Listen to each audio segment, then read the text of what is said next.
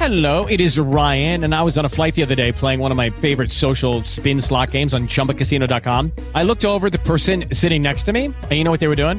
They were also playing Chumba Casino. Coincidence? I think not. Everybody's loving having fun with it. Chumba Casino is home to hundreds of casino-style games that you can play for free anytime, anywhere, even at 30,000 feet. So sign up now at ChumbaCasino.com to claim your free welcome bonus. That's ChumbaCasino.com and live the Chumba life. No purchase necessary. VGW. Void were prohibited by law. See terms and conditions. 18+. With the Lucky Land Slots, you can get lucky just about anywhere.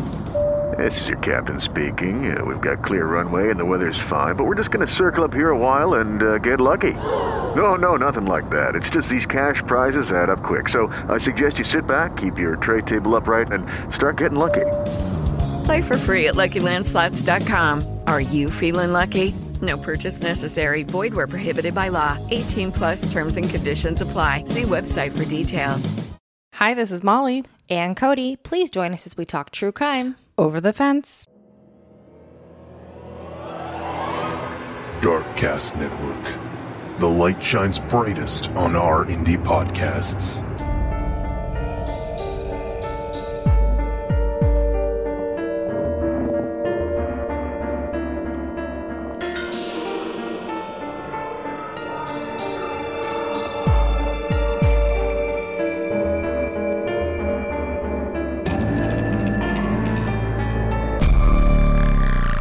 We're going to jump right into it today. Last episode, we talked about Polly Nichols, the first canonical victim of the 5 canonical victims of Jack the Ripper. I like saying the word canonical. That's a very fancy word. I like saying it, and I say it quite a few times. I was actually writing something else today that's going to be for our Patreon members, and I had one sentence where I said the word canonical like 4 times. I was like, stop. Why does it make me feel like you're saying nautical?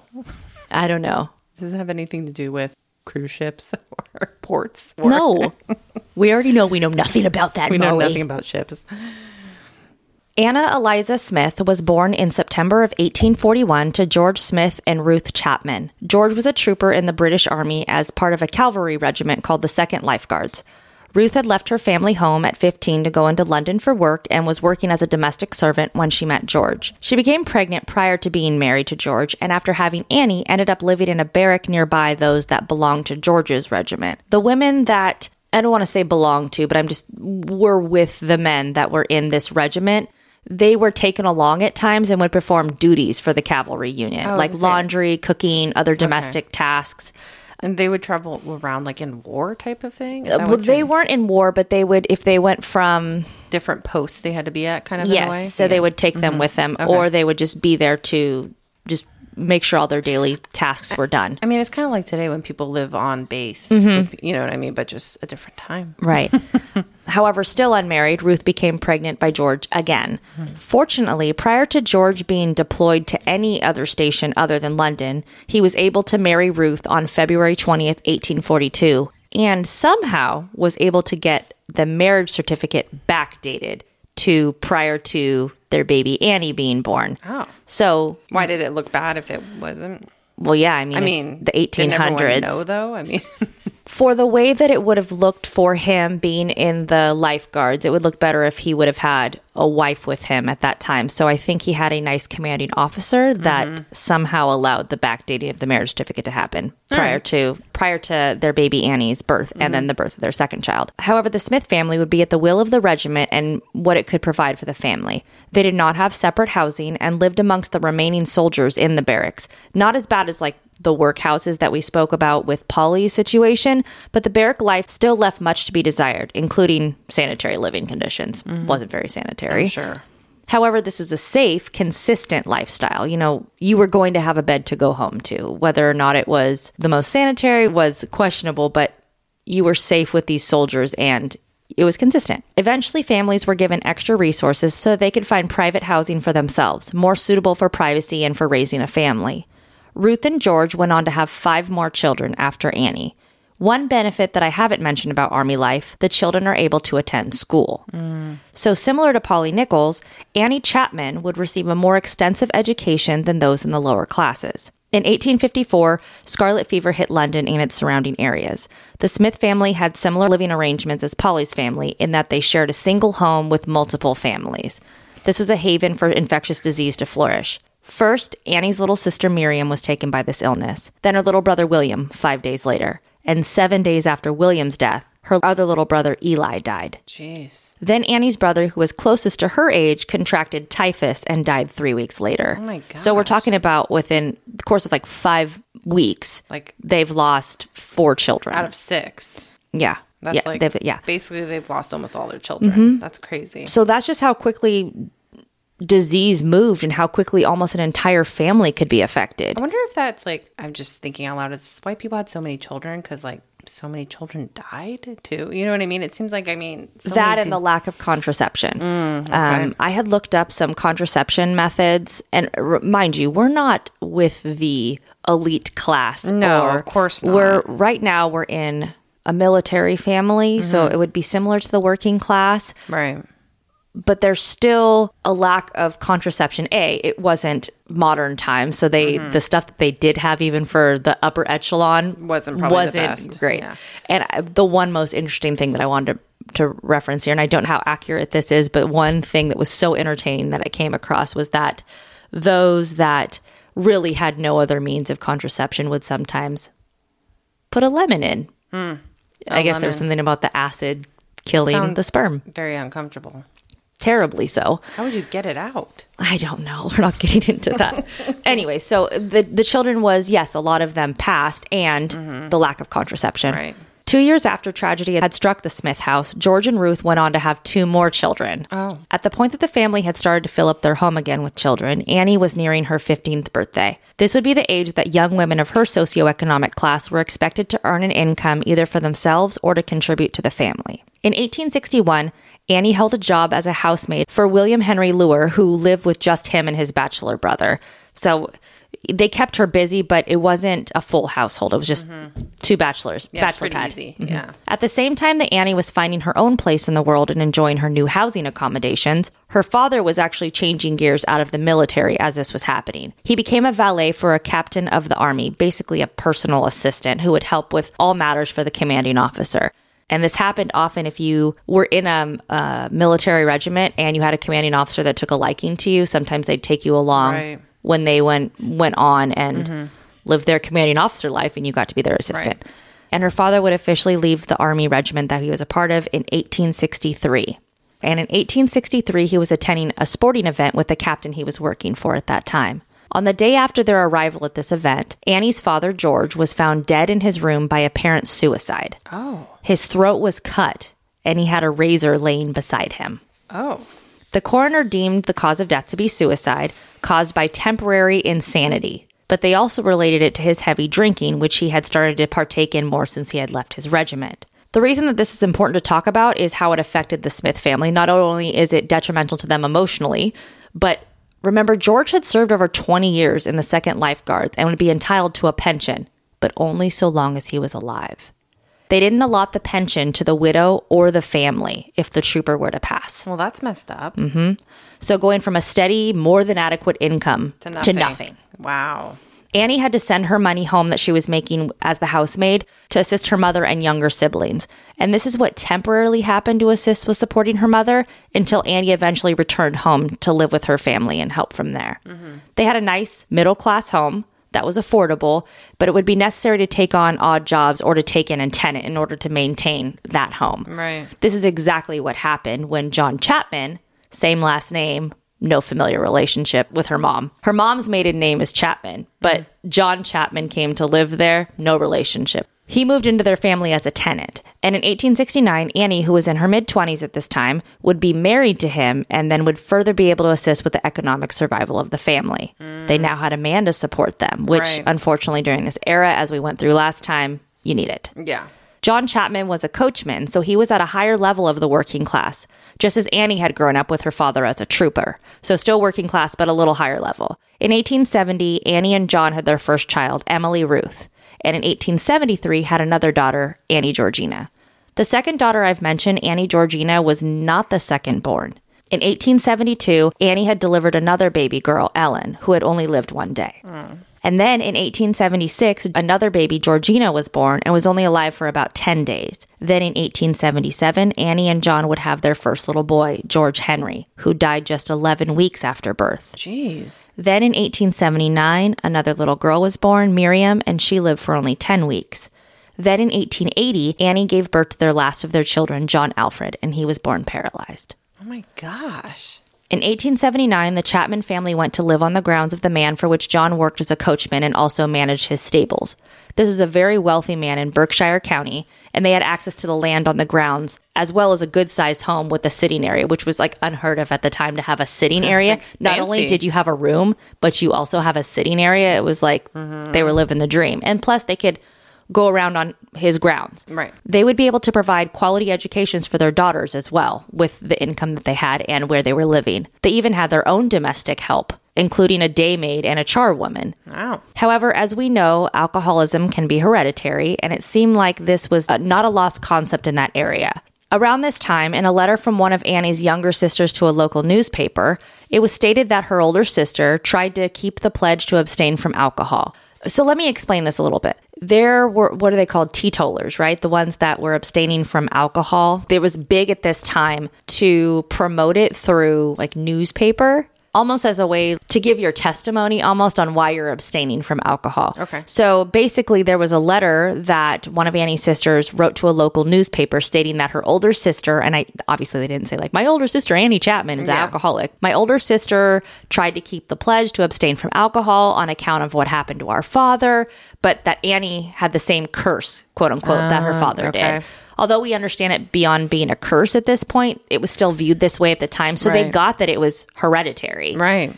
But they just viewed it as, curse. A curse, yeah. In discussing Annie's alcoholism, I first assumed that maybe it was she saw all these higher class parties going on and what they were up to. Mm-hmm. And then also because they had disposable income, she had money for alcohol. Aside from she had time on her hands because she had a day maid and a charwoman. Right. So she had idle time. What's a charwoman? So a charwoman is basically like a maid, but they don't live in the house. They're a part-time worker that comes in and cleans. Okay, got it. Maid probably does all like the fancier things, like not maybe all the cleaning, but maybe like cooking, laundry, and the charwoman just comes in and cleans. It's basically on the totem pole of domestic servant and would be at the bottom of the rung. Yeah, I got it. So my assumption that she would be drinking to fill the void would be partially wrong. Mm-hmm. Alcohol was used for a variety of maladies in the 19th century. True. Including sleeping, headaches, and coughs. Yeah. It was easy to become dependent on this cure-all without even knowing it was becoming a problem. In addition, when she was acting as a domestic servant, she would have only gotten 1 day off a month. This is prior to marrying John Chapman. Mm-hmm. And that, because she couldn't go home on that 1 day off, she probably went to a local pub to congregate with other workers that were off the same day. Right. So she may have started that way with like a sense of camaraderie and gotten a taste for it, and then started using it for like, oh, I have a headache, oh, I have this, and then all of a sudden you're dependent on it. Yeah. Whatever the way she came to consume alcohol or to fall into her addiction, she did. And this would greatly affect her family life. As I went through briefly, Annie had delivered 7 children that are recorded, 5 of which had passed. And the oldest of her children suffered from seizures. And then one of her children that we can now recognize because there is a picture of her family suffered from the effects of fetal alcohol syndrome. And their youngest child suffered from paralysis. Got it. So it's highly likely that happened because she was an alcoholic and drinking during pregnancy. They didn't really know that was a problem to do when you're pregnant at that time. Yes. At the end of 1882, with 3 children, one suffering from seizures and one with fetal alcohol syndrome, which can also come with developmental delays, and an infant suffering from paralysis, we see that Annie may already not be in a good place at this point. She's gone through this. This is the living situation at home that she's, unbeknownst to her, created herself, which at some point they feel that John and her may have had an idea that maybe it's because you drink that this is going on. But of course, they didn't know that at the time. But I think that they had an inkling of what was going on. Yeah. But she was also a familiar face to local police due to her frequent meandering intoxicated through the local roads. Oh, that's bad. And at the end of this year, 1882, her eldest child, Emily, comes down with meningitis, which can be a deadly illness, but displays itself similar to scarlet fever. And I know we have gone through a lot of births and deaths already in Annie's life, but remember, scarlet fever had hit her family hard growing up. It had taken 3 of her siblings. And then her other brother died of typhus at around that same time. So seeing these similar symptoms in her own daughter, one of the surviving children, it sent her over the edge. Yeah. And she had one old coping mechanism that would rear its ugly head. Yeah. Annie was so consumed with her own dependency that she wasn't even at Emily's bedside when she passed away. And just a couple of weeks after burying their eldest daughter, Annie went to the Spelthorne Sanatorium. Now, per the website titled Lost Hospitals of London, this sanatorium was licensed under the Inebriates Act of 1878 for the, quote, treatment, physical, moral, and spiritual, of women who have given way to intemperance by misuse of drugs or alcohol. Okay. Let me break it down. It was intended primarily for the upper and middle classes. It was rehab. Got it. Yep. Those that resided in workhouses and penitentiary cases were not to be treated in the sanatorium. So it's really just for anybody in the above working classes, pretty much. This was Annie's self-admission pretty much into rehab, and she committed to a year of treatment and rehabilitation. She remained for the entire year and seemed to be on the road to sobriety and recovery. In December of 1883, she left the sanatorium and was able to maintain a sober lifestyle outside on her own. However, early the next year, John came down with a cold and used the old common cure-all of alcohol. He kept the alcohol away from Annie, but simply having it under her roof was too much temptation for her, and she eventually succumbed to her disease. Now, John's employer had been a huge support of Annie prior to this time, and he even supported her admission into the rehabilitation program. And it's most likely that he assisted getting her into the sanatorium. But now that she was back to her wandering around drunk, it was time for John to part ways in order to protect his career and his family's stability. Right. At that point, she had to go because he still had to take care of a family. Right. He couldn't risk his good income and good job when he still had 2 children to support. Annie and John both decided a split was necessary, and she went back to live with her mom. John would still be supporting her financially, but at her family home, she was not allowed to drink. Remember, they're teetotalers. The whole family, on account of what had happened with her father, abstained from alcohol because they really blamed his suicide on his alcoholism. Right. They had been instrumental in her getting to rehab previously and were now going to support her at their home. But Annie was an addict, and she abused those she loved if they prevented her from partaking in her habit. At this point, it isn't always a personal choice as the disease takes over. So she opted for living in lodging houses where she wasn't under the constant observation of her family members.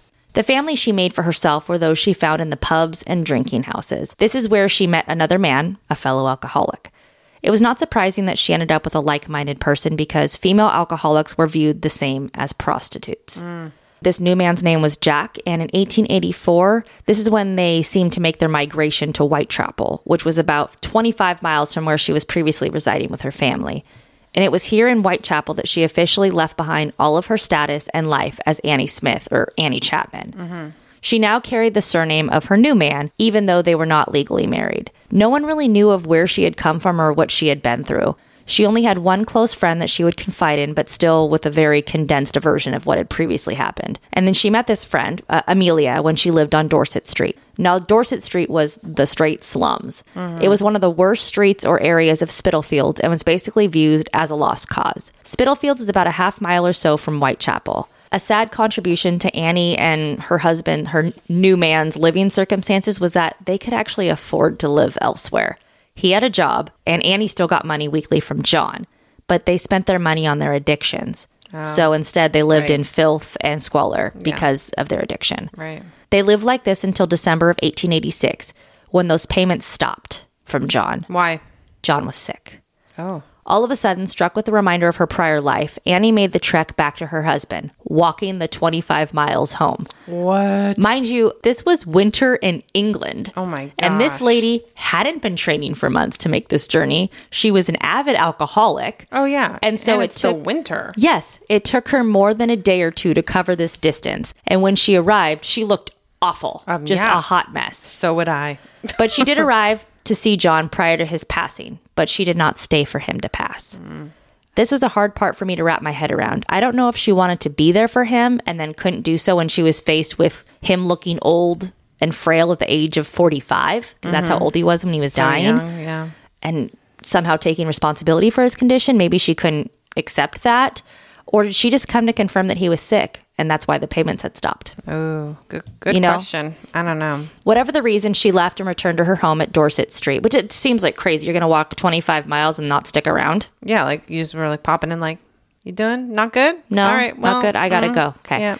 So she went back to Dorset Street, but this wasn't going to be home for long. Her new man, Jack, now without the money to support his habit coming in from his woman's estranged husband, well, he left, Of course he did.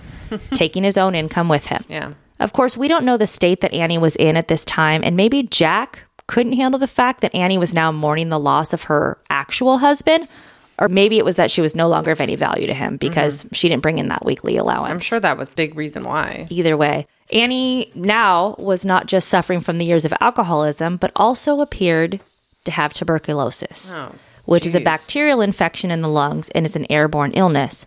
Given Annie's living situation, which would have allowed poor ventilation, this wouldn't have been an uncommon disease.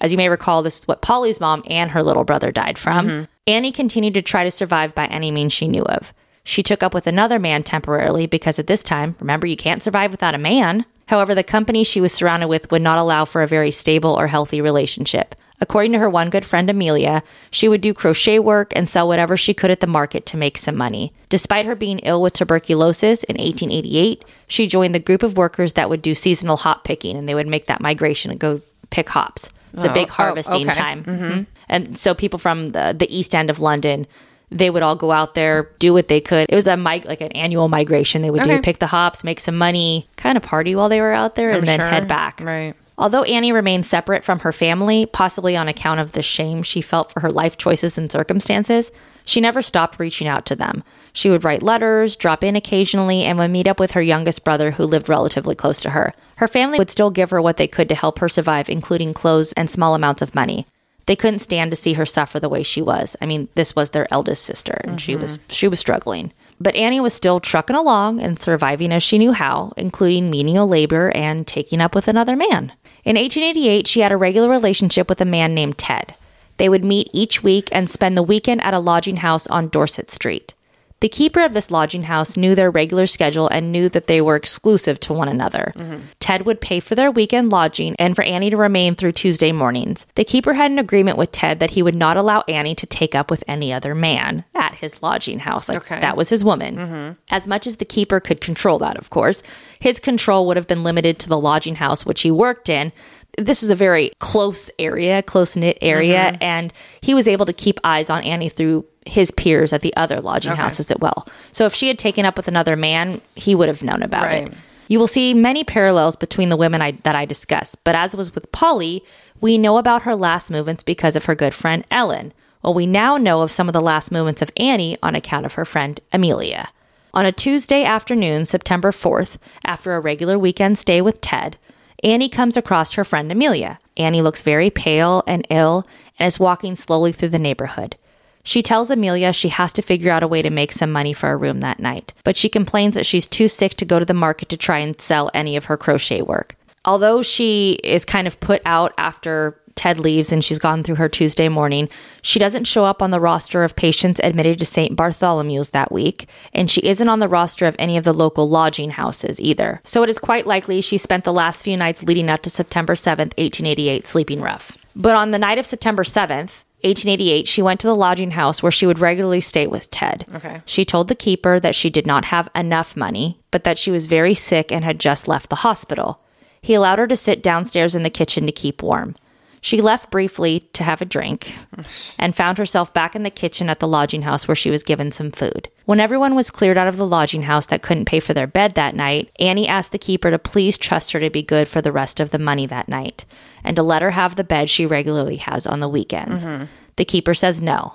And it is alleged that he stated, "You can find money for your beer and you can't find money for your bed." That's true. And she says to him, "Keep my bed for me, I shan't be long." That night, she walked away from the lodging house on Dorset Street and left, maybe to ask her friend for help. Can you spot me a little money so I can have a bed for the night? Or maybe she left asleep rough for the night since she wasn't feeling well enough to do much more than that. And she ended up on the morning of September 8th, 1888 at 29 Hanbury Street. This is a place that had rooms for rent, but its exterior doorways and the courtyard would provide overnight spaces for the homeless to find some free sleeping space for the night. By early that morning, her family had been notified of her death. Well, there you go, guys. Episode 2 of The Victims of Jack the Ripper. And if we haven't said it before, we're going to say it again. If you would like to go check out our Patreon and join our Patreon, all 5 of these episodes that we were doing, plus the whole Jack the Ripper case that we're going to conclude this all with, is available right now on Patreon. You can go get all of them. And also later this month, Cody's going to have a little extra bonus episode that goes along with this Jack the Ripper case. So you'll be getting a lot of Jack the Ripper. Go check it out. It's going to be awesome. Patreon, you can look up Over the Fence Podcast, or you can go to our Flow page and click on that, and it'll bring you right to our Patreon page. There you go. Go check it out. And if not, we'll see you tomorrow. Same time, same place, whatever time you choose.